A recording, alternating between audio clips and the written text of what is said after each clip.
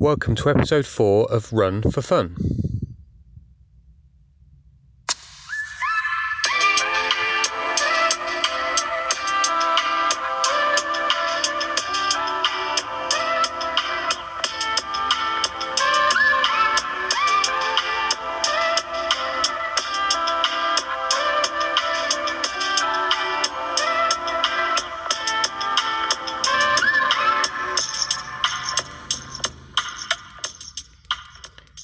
Hi, I'm Lee, and thank you for coming back to Run for Fun. This is my little podcast that no one really listens to. Who knows? You could be listening to this in 5 years' time, and I've got 20,000 subscribers. But at the moment, it's just myself. Just really, like I said in previous episodes, just sort of a personal diary of my running, what I've been up to, and just to track. I can listen back sometime in the future and see what my thoughts were now in like a year's time, and see how I may have improved, got worse, lost my mojo, or whatever's gone on really. In this episode, there's nothing specific that I want to go through. Episodes 1, 2 and 3 were about getting started, running your first marathon, that kind of thing. This one was just really just a review of what I've been up to since my last podcast. The main thing, I've had one main race, which was the Grimsthorpe Gallop half marathon, which is held at Grimsthorpe Castle in right at the bottom of Lincolnshire. It was something I hadn't done before. I've done a half marathon. I've done a number of them before, but never done this one. It's quite local to me, about 5 or 6 miles from my house, so it's easy logistically to get to. I've spoken to a couple of people at my running club who had done it in the past and said it was a really good, pretty half marathon. They didn't mention about the hills so much. It was pretty undulating all the way through, with 1 or 2 sharp little inclines that catch you out, certainly at the end. There was one particular hill as you approach it, it sort of went off up and to the right, and there were 2 or 3 runners going up it, and it was probably similar. It would look like a grassy escalator, the way people were going up it, and it was probably, I don't know, 50, 60 feet incline in maybe 100 metres.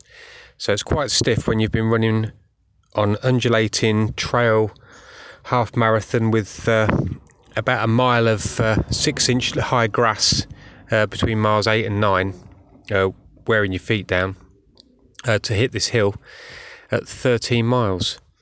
But if ever you're if you live close to Lincolnshire, or you're happy to travel across certain parts of the country, the Grimsthorpe Gallop, like I say, it's held at Grimsthorpe Castle, runs around the grounds of Grimsthorpe Castle. I saw deer. It was very traily. There were some nice grassy bits. There were some not so nice grassy bits where the grass was a little bit too high for my liking and just making my legs go dead. But generally, just a really picturesque run. So that's the Grimsthorpe Gallop, Grimsthorpe Castle. It was run, about 4 weeks ago now, so it'd be in beginning of June. There was a marathon, half marathon, a 10 mile, 5k, and I think a 1k, and then a couple of canine cross as well. So some occasions you're running with people with dogs, which wasn't a problem because everyone's spread out. It's not too crowded. I think the half marathon there would be probably about 300 of us, so it's not huge, but you don't need the crowds. It's nice, just plenty of aid stations. They had pork pies. They had cold drinks, water, crisps, all kinds of treats at the aid stations. And there were probably, I think, 4 or 5 that had food, and then an extra couple of stops that had water as well. So plenty of refreshment on the course, not expensive to enter, as long as you entered before the day. So I think the half marathon was around about, I think it was about £17-18, maybe £20, I think, as an EA registered athlete. And then on the day it jumped up to nearly £40. So keep your eye open for it if you fancy it. It was a really picturesque trail marathon, and right at the bottom of Lincolnshire, near in Grimsthorpe, which is, I suppose, the nearest towns would be Bourne, Stamford, Spalding, and Grantham. It's sort of central to those areas. So yeah, something to think about. After that, I mean, I've been looking forward to. I've got my first proper endurance race in 2 weeks, which is the Sublime 24 12-hour night race. It's going to be the first time that I'm going to run officially over marathon distance. I'm hoping it's a 12-hour night race. I'm hoping to do, well, if I do less than 30 miles, something's gone wrong. Ideally 40 would be superb. And as part of that race, my training, I've just been trying to work really on 1 or 2 speed sessions a week, just to keep my legs turning over. Most of that's been with club, doing sort of Kenyan hills, intervals, that kind of thing, and then just fitting in a long run, 1 a week. Probably, I'm not one. Again, I'm not an elite anywhere near, even a decent club athlete. I run because I enjoy it. So I don't run 5 or 6 times a week. I run twice, maybe 3 times. Like I said, that's included a bit of speed work and then long runs at the weekends. My last proper training run, that I've done, I've still got 1 more to do, but before I start to taper. But my last proper training run was 3 hours. What I was doing was 45 running, 15 as a walk, recovery, and done that. I was hoping to do 5 hours, but I've got to be honest, I got a bit bored.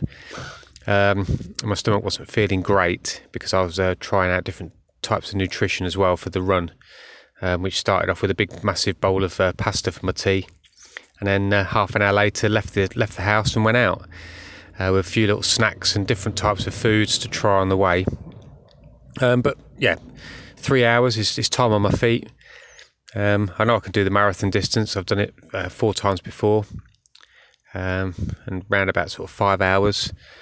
So I know I've got another 7 hours to fill. So even if I only run for 5 and walk for 7, I'm gonna cover some ground. But my strategy is hopefully to do, like I say, I think 45, maybe 50 minutes running, and then either 15 or 10-minute walk, depending on how I'm feeling. But certainly want to keep on moving. Maybe stop just to pick up food in the aid station that's halfway around this the 10k loop that's on the race. But yeah, certainly not sit down. Don't stop. Just browse the aid table, take the food, go. Be in and out the aid station in a minute maximum. Just keep moving and eating while I'm moving, really. I might even time my walk breaks into the aid station so I can pick up food, then spend 10 or 15 minutes eating it. And then once that's finished, then I can continue running for the rest of the lap. So yeah, that's what I've been doing with regards to the Sublime 24 12-hour night race that I have in a couple of weeks. After that, I mean, I've had my I'm obviously down for Berlin Marathon, which is something that's organised through the company I work for. They're a French company, so they sent through the training plan that I should be following in French that I don't speak and don't understand. So I have told the French guy that's doing it all that I am running, I suppose, an ultra marathon beginning of August, and then I'm going to have a week off.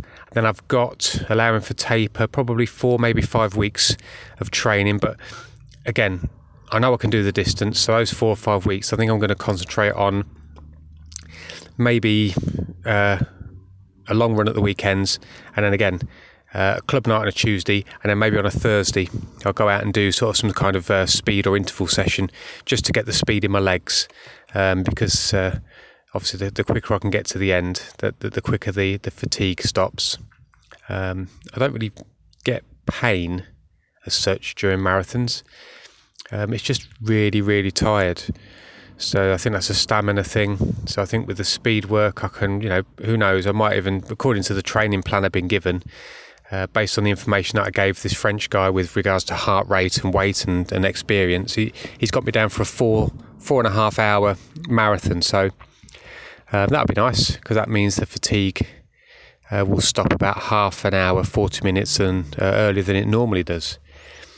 But yeah, so my current process is to work towards the 12-hour night race, which again is in a couple of weeks, have a week off, and then build up towards Berlin, where according to my employer I'm going to run 4.5 hours. But to be honest, it's just going to be an amazing day. It'd be like a German version of London, I suppose, from what I've seen and heard. So I'm not going to run, at all costs to get a certain time. I mean, 5 hours would be great, but if I'm enjoying myself, why not just slow down a bit and enjoy it? This podcast is called Run for Fun, and it's not always about times and about performance. It's just about enjoying being out on your feet, outside or on a treadmill. You might be on a treadmill. I personally don't like them, but just being out on your own or with friends or with a club, just enjoying the experience of running. So that's what I'm working on, what I'm working to. Just another side note, I've updated my trainers. I've been quite a supporter of Mizuno since I started running again 2 or 3 years ago. But I've actually just bought a pair of Brooks Glycerin 17s. I was at the shop and the Ghost 12, I think it is, was due out a couple of days later.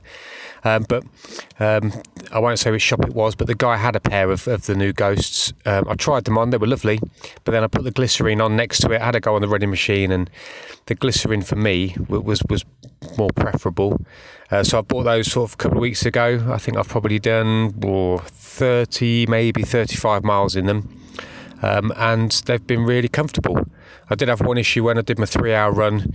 At that point, I'd only probably run about 6 miles in them and probably hadn't worn them in properly. So at the end of the 3-hour run, I think I covered about 17 miles with, run walk strategy. And I had a couple of blisters come up, but I've lanced those, cleaned them up, and I've had no issue. And since then, Brooks Glycerin 17's been really comfortable, really supportive. I've had no issues with my calves, with my legs, no pains. So yeah, if you're looking at some new trainers, consider the Brooks ones. Like I say, I've always been Mizuno, but with this trail race coming up, the Mizuno trainers that I've got, I can't remember what they are now. Mizuno Wave Rider 22s. At the back, if anyone's got Mizunos, under the heel, you've got like a void.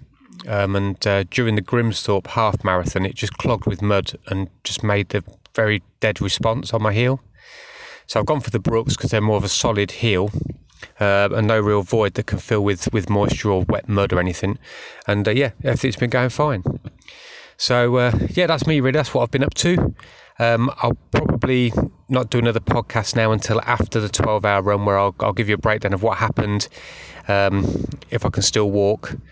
And how my first, ultra marathon goes, for anyone that might be interested. Until then, I do occasional posts on social media. My Instagram is probably the most prolific thing I'm on, which is under Lee Hance Runs. You can find this podcast we can get it on iTunes now, which is nice.